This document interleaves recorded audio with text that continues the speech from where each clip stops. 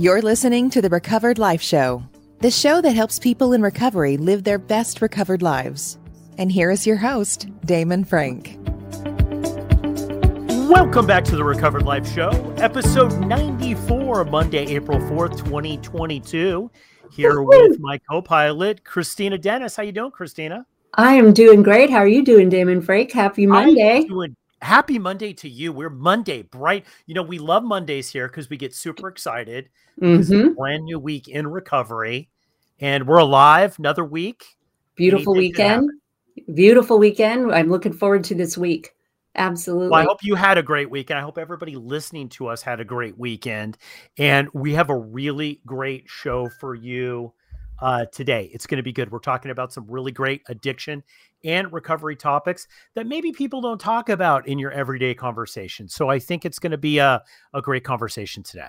Yes, hang tight. And this show is being brought to you by Recovered Life contributors and people like you. Like, share, and follow, and leave us a comment so we can keep bringing you the content that you enjoy, as well as visiting info.recoveredlife.us. You can leave a donation that allows us to keep producing the show and helping others, and join the network. Once again, that's info.recoveredlife.us.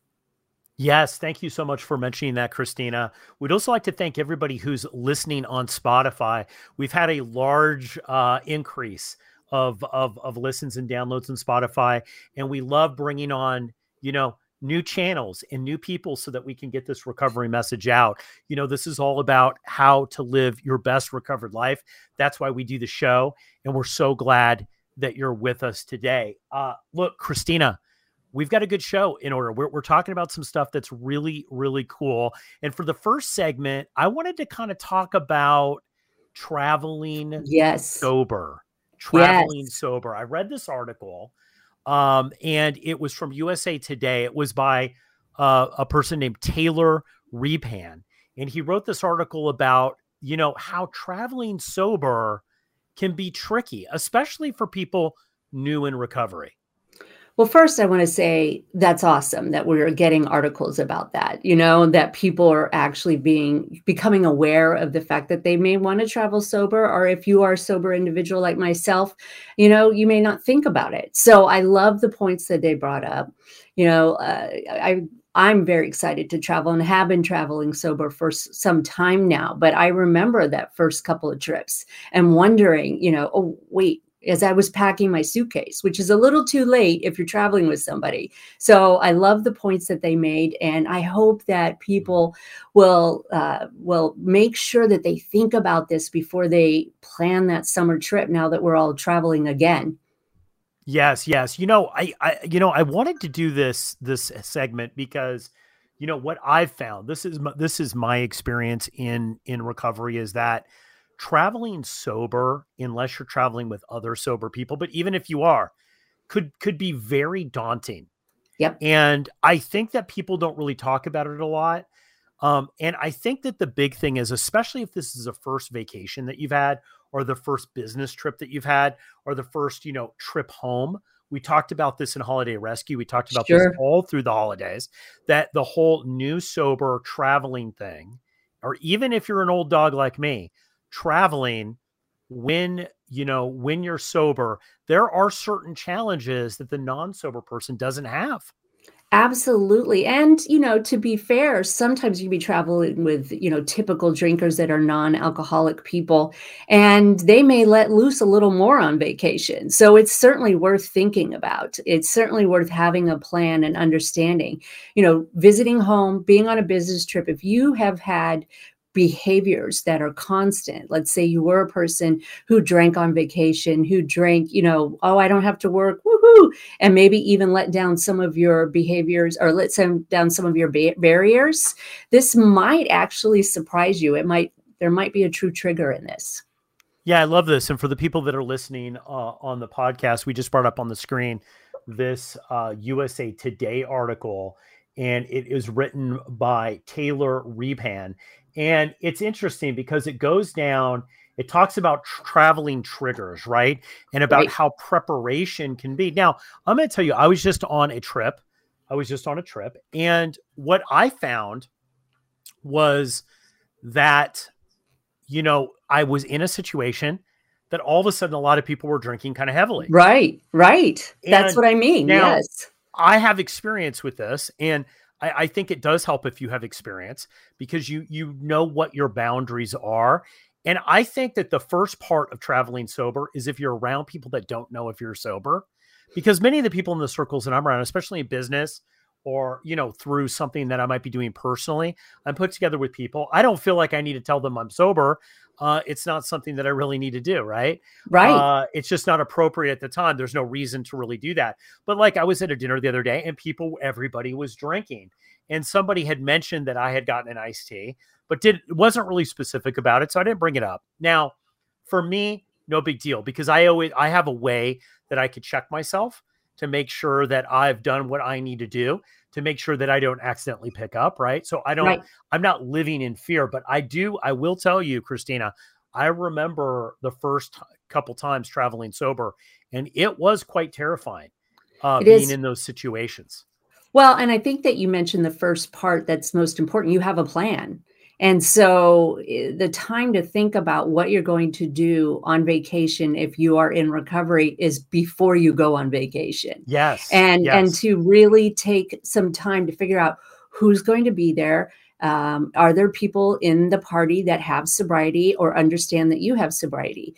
And the article goes on to explain, first thing is a plan, where this one person that they interviewed had code words with their partner that I'm getting uncomfortable, I need to go somewhere, I need to stop, or I need to take a break. And I thought that was really great that they had discussed it prior to. And we talk about it in Holiday Rescue Plan for sure. Have a buddy. If you can have a buddy that's somebody there that knows what's going on with you. The wingman is always really good. I think the wingman, and one of the things that they mention in this article is know when and how to leave the situation that challenges your sobriety. And I think this is really cool. There are times that even if other people might feel uncomfortable, Christina, that you just have to walk away. But I love how they set this up about New Orleans. Like, New Orleans is not a place that I go, quote, to hang out without a plan. Of course. I don't go to a barbershop. I'm going to leave with a haircut eventually. Right. So yes, I think it really comes into the planning of it. Like, I'm going to take you back to a situation where this was something where I got a little bit over my head. In early sobriety, I had, I'd had several years. It was like, I did several years, but it was during a holiday, and a bunch of members of my family wanted to do a wine tasting. Right. Mm-hmm. And they were all very uncomfortable, and they had a limo. They did the whole thing. And I like nature and I like gardening. So vineyards are interesting to me just in the whole sense of the agricultural part of it. Right. And so I had a plan when I went, and the people knew that I was so right. But towards the end of the day, I have to tell you, it was a little daunting. Not that I felt like I was going to go out, but it was just old. It was like, okay, enough already. Right. Like, I get it. They're going to go in and drink and I can't. Right.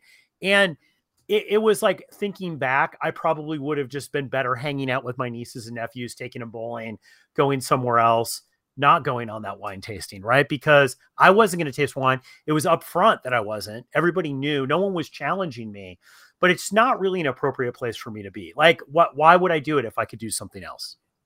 So true. So true. And you always have to wonder if people feel like you're judging them because you're not drinking. And I'll tell you, it gave me some pretty good insight to some of the behaviors I used to have.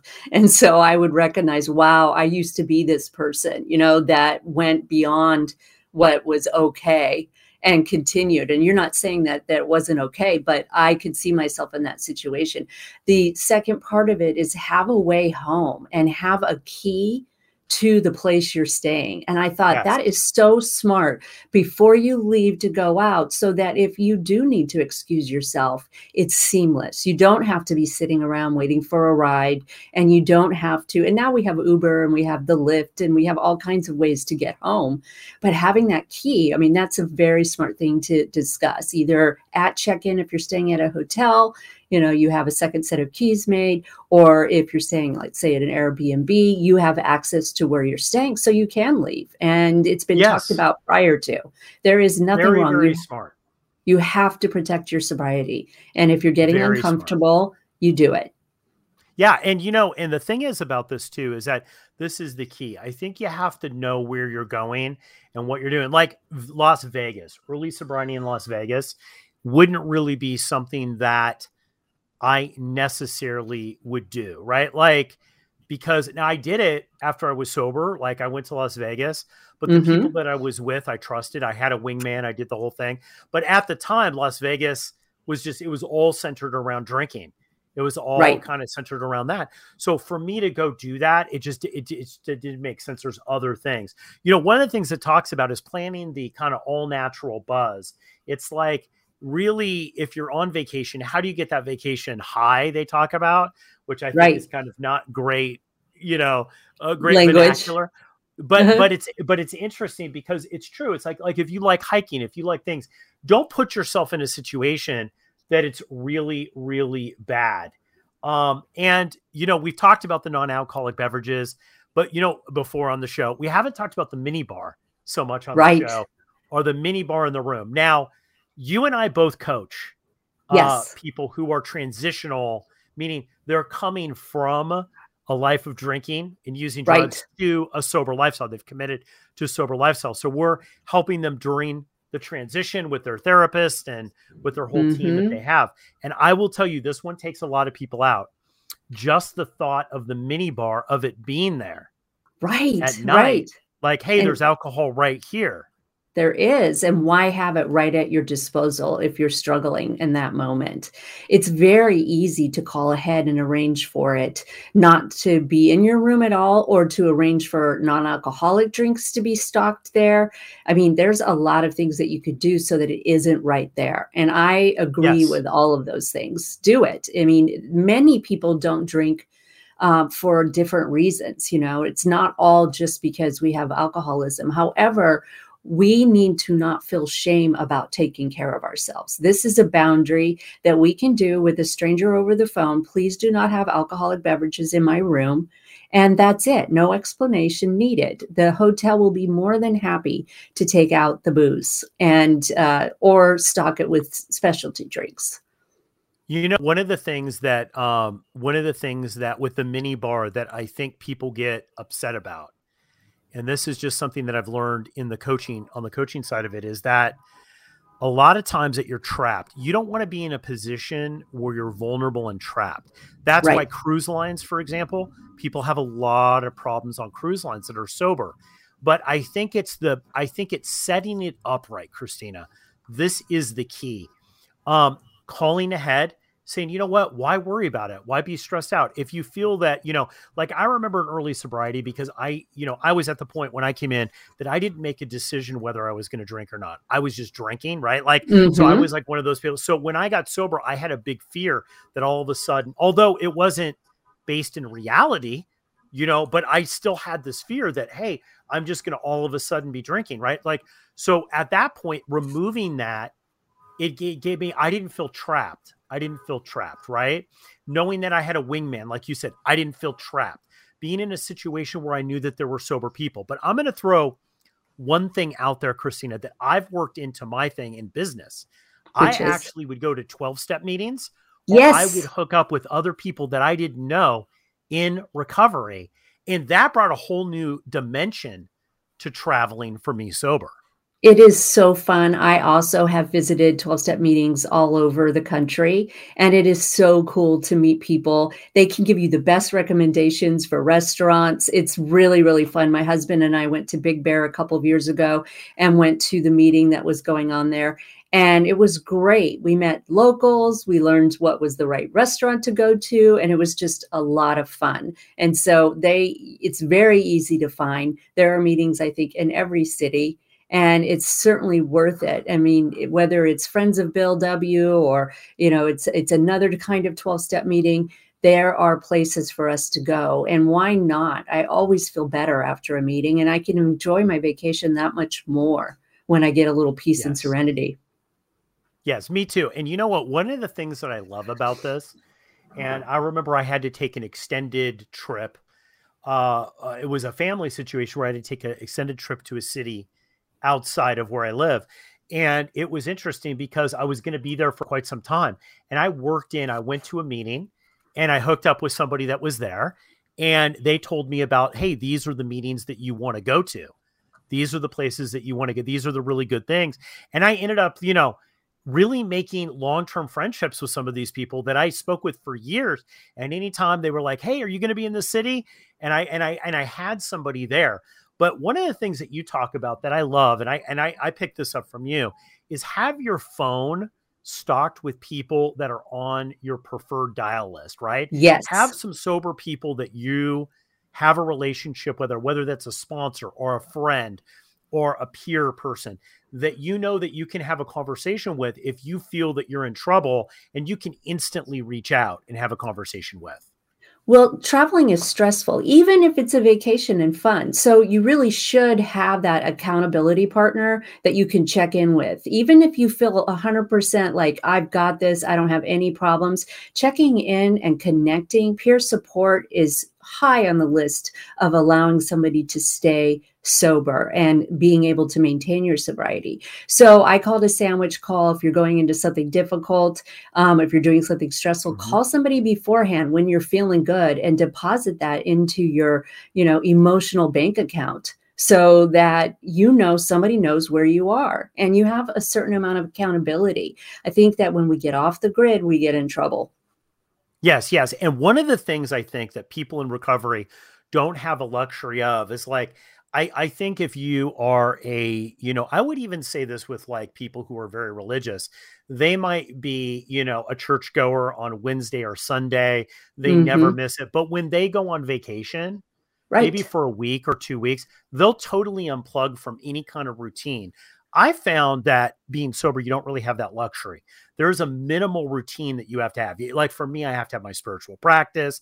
I have to have kind of a check-in with myself about how I'm feeling. I need to know if I'm going to be around, if I end up in a situation where people are drinking a lot. I'm going to give you one too in early sobriety that I've had with some clients that they feel very uncomfortable with is the plane. Is being trapped on a plane next to somebody who's drinking very, very heavy, because just the smell of that, right, sets people off sometimes. Sure and they does. start feeling, it's like, well, no one knows here that I'm sober. I'm trapped in the middle seat. I'm with two people that are drinking heavily. All I smell is wine and bourbon. Right?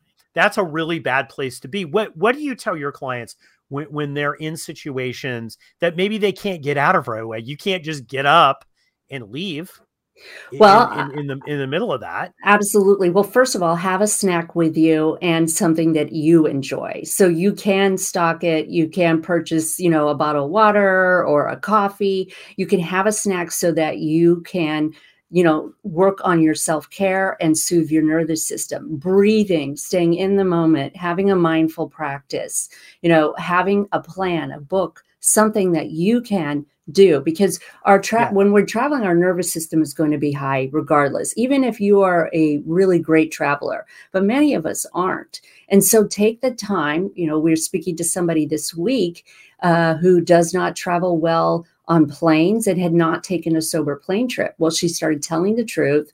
We started going through meditations off of that insight, meditation timer. And we came up with some things that she could do the minute she got on the plane. And that's having a snack, checking in with somebody beforehand, making sure you're taking the deep breaths, making sure that you have your hands busy.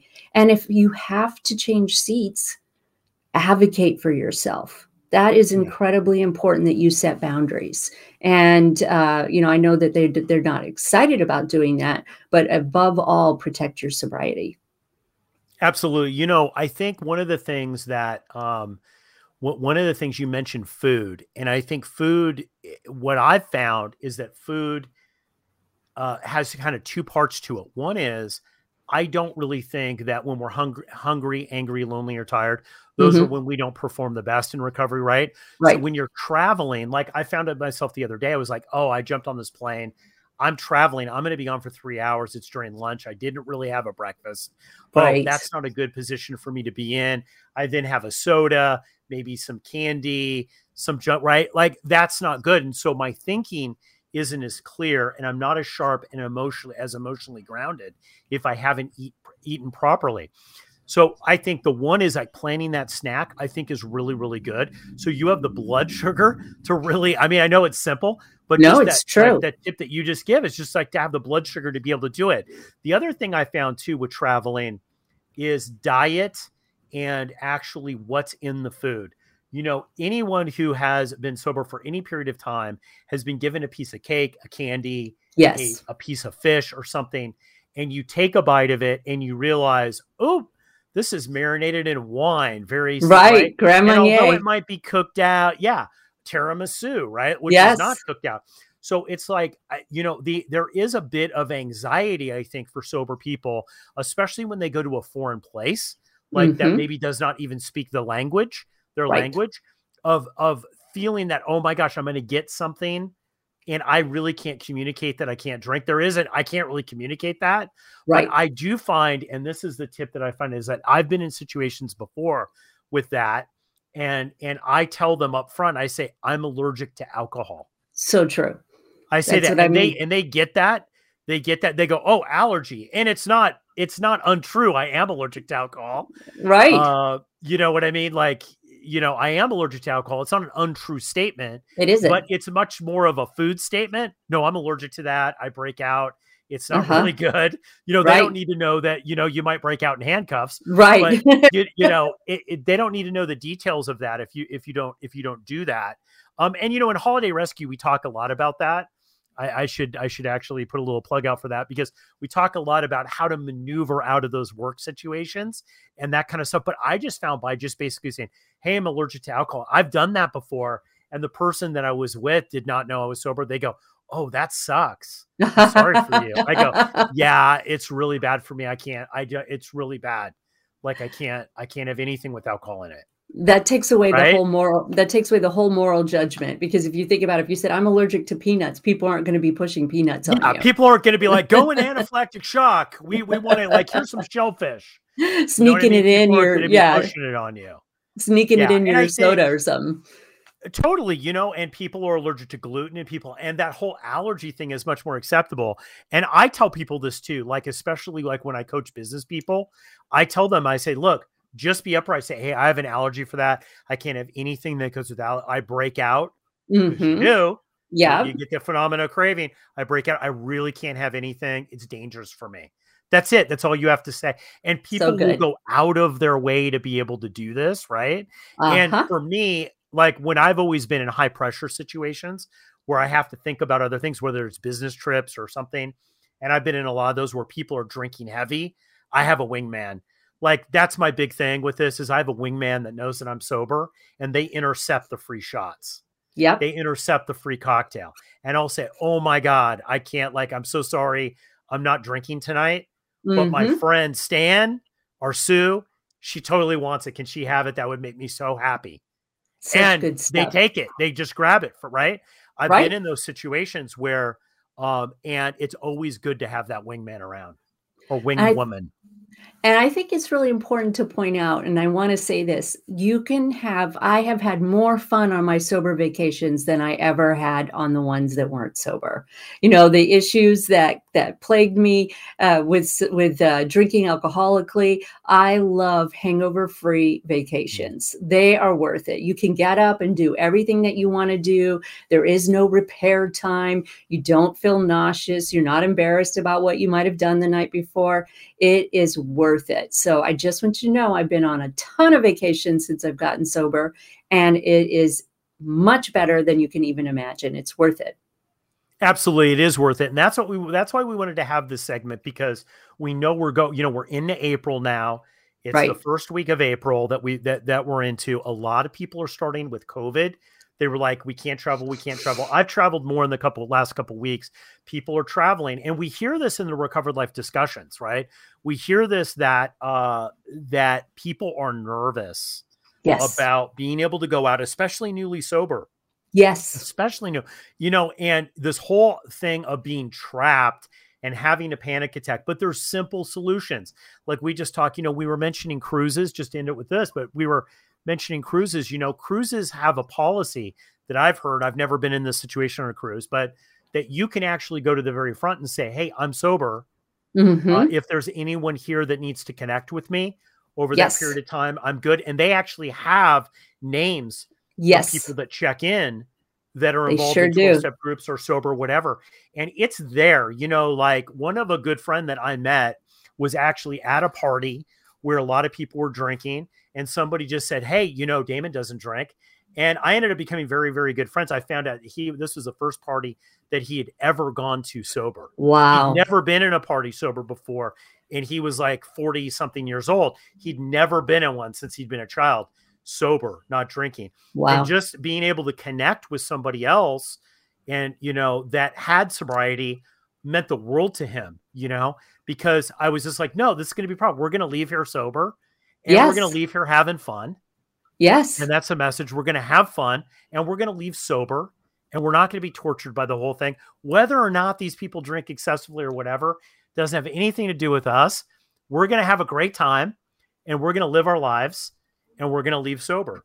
And, and I think that's the whole thing about this is like, I say, don't get over your skis. Don't get in too deep. Don't get yourself in a position where you can't get out of it. But you have to take some risks in sobriety and you have to learn and grow. And traveling is just one of those things. It sure is. And it will be okay. You just don't pick up no matter what. No matter what. Christina, this has been a great segment. I absolutely love having these deep topics with you and kind of diving into kind of the nitty gritty that people don't talk about a lot.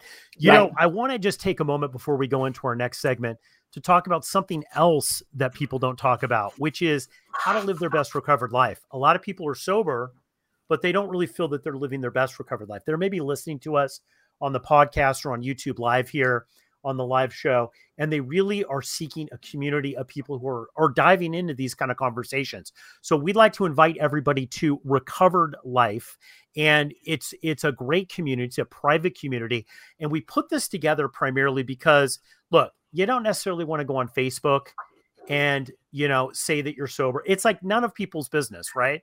Like you want to be able to do this in a way on your terms. So we put together this next level discussion, and it's a private community, and you can get to it at recoveredlife.us. Join 100% for free. You've got great contributors on there like Christina Dennis, myself, and dozens of other people, exclusive content, and a community of like-minded people that want to live their best recovered lives. You can join totally for free by going to recoveredlife.us. That's recoveredlife.us. Christina, we got a really great segment coming up after this short break. So everybody hold tight. We'll be back in just a moment.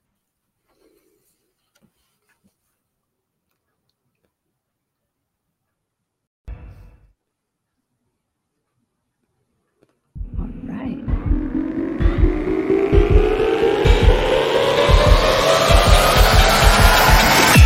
You're listening to the Recovered Life Show. And welcome back. Stay tuned for our second segment about whether oxytocin can affect sex addiction. This is something we're going to talk about that's big.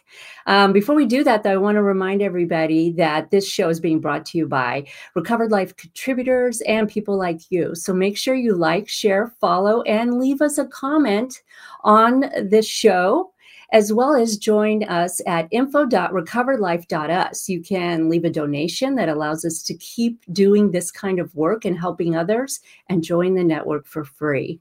So, Damon, are you ready for this second segment? No, Christina, I'm not ready for this second segment, to be honest with you. When you told me that you want to talk about this, I was like, oh man, really? Seriously? We're going to dive into the sex talk. Yes. I felt like I was a teenager and my parents wanted to have a birds and the bees conversation with me. Well, I have been around the program and work with a lot of codependents of sex addicts. And I think that even though we have known for 20 plus years that there is actual sexual addiction, it still isn't discussed as much as it should be. And I loved seeing this particular article because it talks about the fact that the medical community is finally starting to pay attention. Sexual addiction is so much more attached to shame than even alcohol addiction. And it is real, and it destroys people's lives. And I love that we have more recovery programs about it and that we're able to discuss it. Now, sexual addiction has nothing to really do with sex or love. It is a process that many people, primarily men, start at a very young age learning how to self-soothe, and it is a trauma response. And that is incredibly confusing to some people. I have heard all of the jokes. Is, sex addiction real? I think they're just a cheater. All of these really painful things. But people who are recovering from sexual addiction can share with you that it is actually a trauma response from their childhood. Well, just to set this up too, we're talking about a article, Does the Love Hormone Help Drive Sex Addiction? And this is an article that was put out by U.S. News and World Reports by a guy named Robert Predit. And he dives into this topic about is sexual addiction kind of a thing, and are there hormones that are linked to that? I have to ask you, Christina, because I'm going to be honest with you. Until I started Recovered Life, I'd heard about sexual addiction. I'd never. I honestly, I didn't know really anything about it. I didn't know that people suffered from it necessarily. I thought it was just an impulse control issue for the most part. You don't really hear about it a lot, right? Like you don't. Like every once in a while I would hear about like, oh, this person is a sex addict, or this we've heard about that. Yeah. I didn't really know, I didn't really know what that meant as much. And then when we started doing some segments on this, it's very, very interesting. And, the thing is that with addiction, and we talk about this in Recovered Life discussions that we've got Monday through Thursday. Addiction, we always think about as kind of two parts, especially with alcohol addiction. Right. Alcoholism, drug addiction, the physical reaction that we have, like different from our fellows. Right. And then there's the emotional and thinking component. So true. That's kind of put into that. It seems that that is going on here. When I dove into this article from U.S. News and World Reports, it seems like that's something very similar that's going on with sex addiction. Well, and what they said, just to explain the study that they had, they tested the hormone, and it's often called the love hormone or the cuddle hormone, oxytocin, which happens between people once they've had sex, or it happens between parents, like a mother and her child. And it tends to be a hormone that women have plenty of during the childbearing age, because it actually allows us, you will have physical pain if you have been a mother when you are separated from your child. It actually is part of the genetic code, right? Oxytocin soars and it stays up for a year or two. And then we have that old, familiar type of feeling like the love is going away. Well, it's a necessary biological response in order to bond with people. And what they discovered was that in sex addicts, male sex addicts, that it was actually increased. And when that's increased, the connection that you need, that physical part of sexual addiction, whether it's compulsive masturbation or it's affairs or whatever, it is driving that need. And they literally could see that it was different. They took 68 men and 64 men that were known sex addicts, self-proclaimed, and 38 men who had typical sex drives. And there was an actual difference between this hormone within the men that were sex addicts. And I thought, wow, we can literally point to something physical and see that oxytocin was more pronounced in them. Therefore, they're driving for connection, because your body literally hurts. And so how does that work in, Christina, with the addiction kind of thinking issue? Is it so, because what it basically says here is that the pituitary gland plays a huge role in it. Yes. You've got this oxytocin that's coming in. You have this impulse control problem, I assume, right? So people with sex addiction, they have this impulse control problem. Then once that is reduced in your body, yes, is that when the emotional issue comes on top of the thinking issue that comes in, or is it just a total impulse control issue? Well, that's what I mean. It's sex. Sex addiction has very little to do with sex and connection. It's a way to kind of shortchange that need, right? And that's why with sexual addicted partners, They often will reject their spouses, which is very interesting. So it's a certain type of shameful kind of action that they want to take. That's the emotional part. That's the compulsion part of it. And after a little bit, they sometimes need to continue to increase. So sex addicts will, leave clues for their partners to find out. It's a dirty little secret. Not only do we shame sexual behavior in recovery sometimes, we certainly have, sex is messy in the world and it's confusing.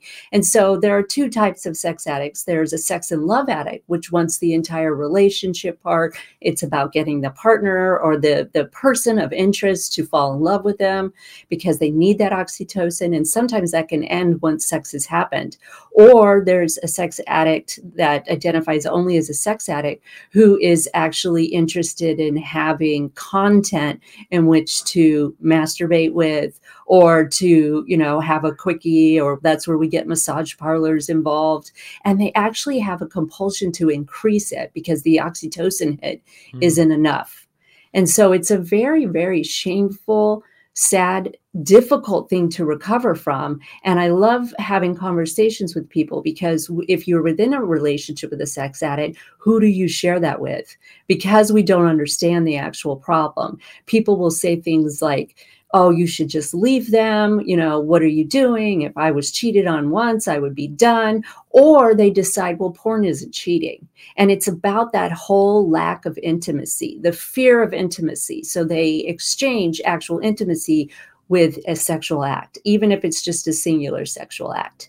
And they're actually quite afraid of being intimate. And then we find out, of course, codependent partners, they're anxiously attaching to them. So it was really, really a serious, complex problem. But people can recover. I know many people who do their service work in sex addiction. They know that they had a problem and they are so happy. They've gained sobriety around it. So when you're working with people, because I know that codependency has a lot, I just know from, hosting these recovered life discussions, right, where there's a lot of men and women that will come in that identify as codependents.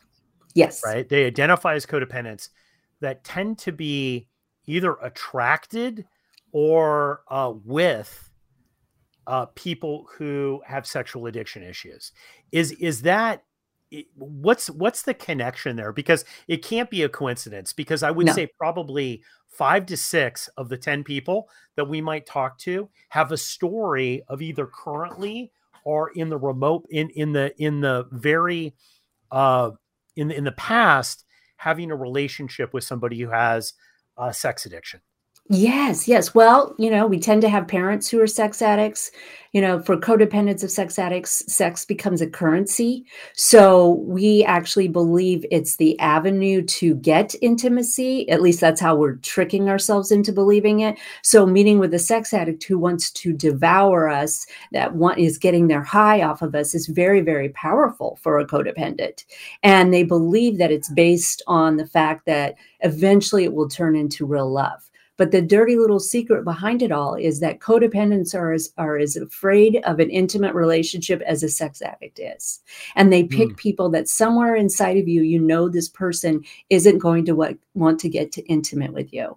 And so it takes a long time for a codependent one to realize it has nothing to do with with actual sexual intimate relationships. It has nothing to do with what they look like or what they do in bed or what they have done in bed. It has very little to do with anything about that person except the fact that they happen to be attracted to a sex addict because of the power that they felt they had over the initial period of the relationship, the beginning.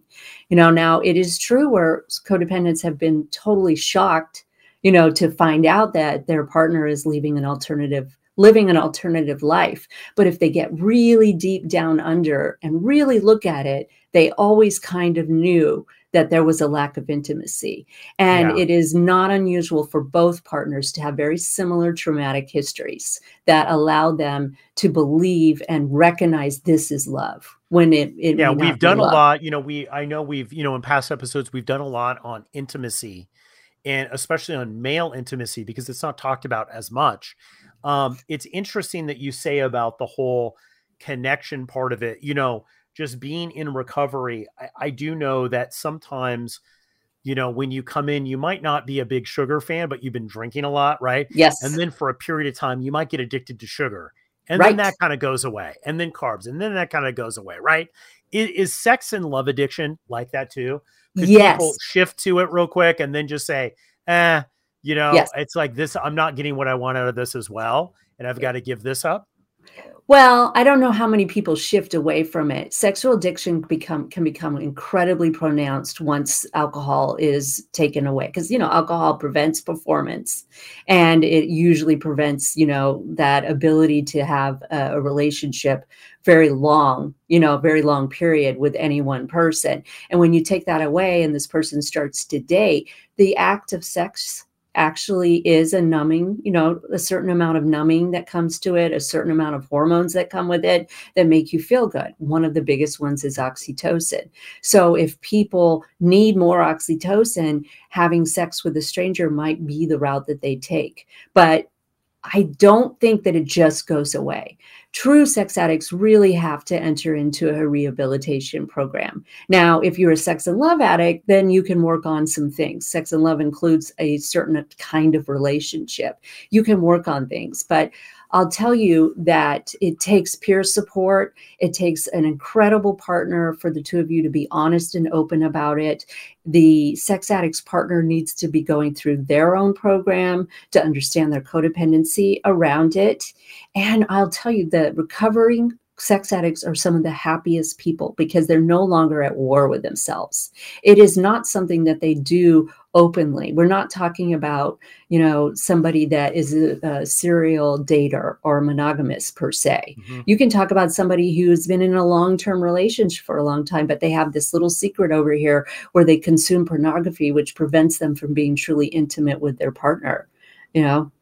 It uses different parts of the brain, pornography. And I do believe that the more that we talk about sex addiction and the more the medical community recognizes this as a true disorder, the more information we'll get why some people are more prone to it. It could be the fact that they actually were involved in a sexual act at a much earlier age than they needed it to be, whether you were exposed. I mean, I remember there was a time I walked into somebody's houses and they had hundreds and hundreds of Playboys.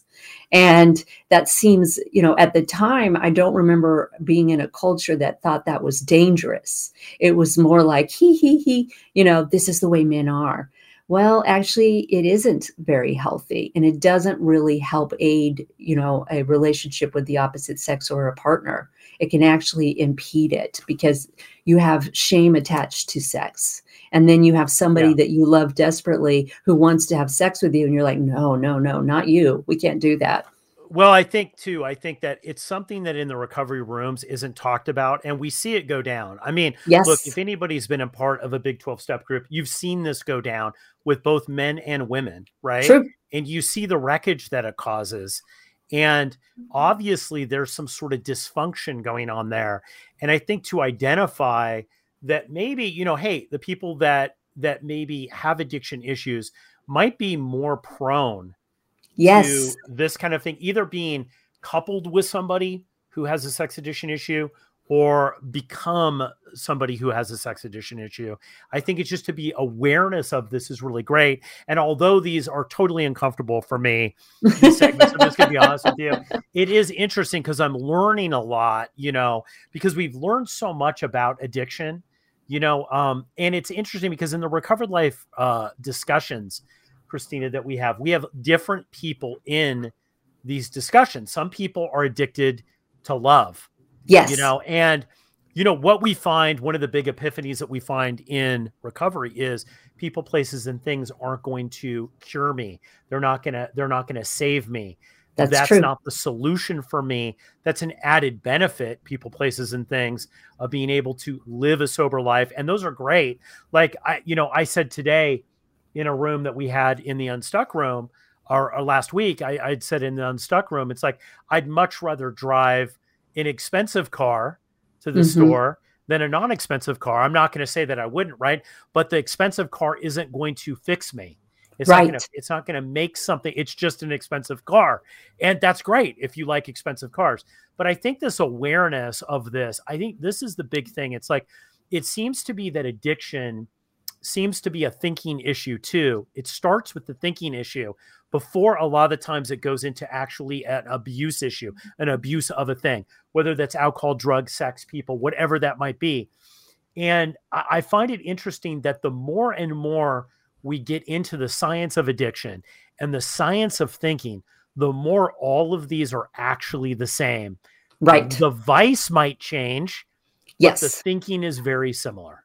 Very, very similar. There is a deficit in the person. They feel as if there's a deficit inside of them and they're trying to fix it and, numb away the world and kind of empower themselves through this. But unfortunately, the things that we pick up are very dangerous for us. And that includes sexual addiction. So thank you for allowing me to bring this article to the show and doing this uncomfortable I'm conversation. Do more articles that I feel totally uncomfortable with. This isn't the first one, but no, Christina, thank you, because I think that people that are listening to this have been in a situation in recovery where they've realized either themselves or someone else in their group, right? Or people that they're around, hey, something's going on with this and it's not quite healthy. And I think that the thing is that to identify this early on, to be able to say, it's like, hey, you know what? I'm identifying this now and I can work on this or whatever it's going to take to be able to get you to a place of recovery is what you have to do. So thank you so much for bringing this to my attention. I think it was really great. Well, look, episode 94 Monday, we got to get on with the week here. Yes, I'm we going do. to mention though, before we leave, Christina, about the exciting discussions that we've been having on Clubhouse. You've got 3 rooms. You've got 2 rooms. I have 2 rooms on Clubhouse. It's Monday, Tuesday, Wednesday, Thursday, 9 a.m. Pacific Standard Time. Every week, rain or shine, we do these amazing things. Monday, we've got This Week in Recovered Life, where we make a plan. I host that one. Christina comes on. We have other contributors come on. Powerful room. And then Tuesday, you dive into the whole thinking issue. I sure do. It's our neuro room. And we have all kinds of conversations and experts who come on so that we can understand the science behind addiction, understand the science behind our feelings and emotions. And we just go to that next level. It's a beautiful room. And Wednesday, I do my Setting Healthy Boundaries room, which I believe anybody in recovery is going to benefit, no matter what type of substance you are recovering from, because a lot of the times we use because we don't know how to set healthy boundaries. It's our true codependent recovery room. Then Thursday, we come in with a little high performance coaching with my Unstuck room. And that's when we really dive into an area of recovery that people are stuck in. And we come up with a solution within an hour that we're going to start to execute. That's a very powerful room. People really, really, really love it. Last week was amazing. We had such a great time. So guys, Recovered Life discussions, you can join those. Here's what you have to do. Just go to recoveredlife.us. You can sign up, become a member for free. You're going to get access to a ton of content like replays and segments from these shows. Yes. And it's completely free. And once you get there, follow me and say hi. Absolutely. And also follow myself as well. I want to connect with you there and further the discussion on how we can live our best recovered life. Episode 94, Monday, April 4th, 2022 in the can. We will see you guys on Wednesday. Have a great week. Keep the conversation going. Join Recovered Life, a community of like-minded people who are looking to live their best recovered lives. Membership is free, and you can apply at recoveredlife.us.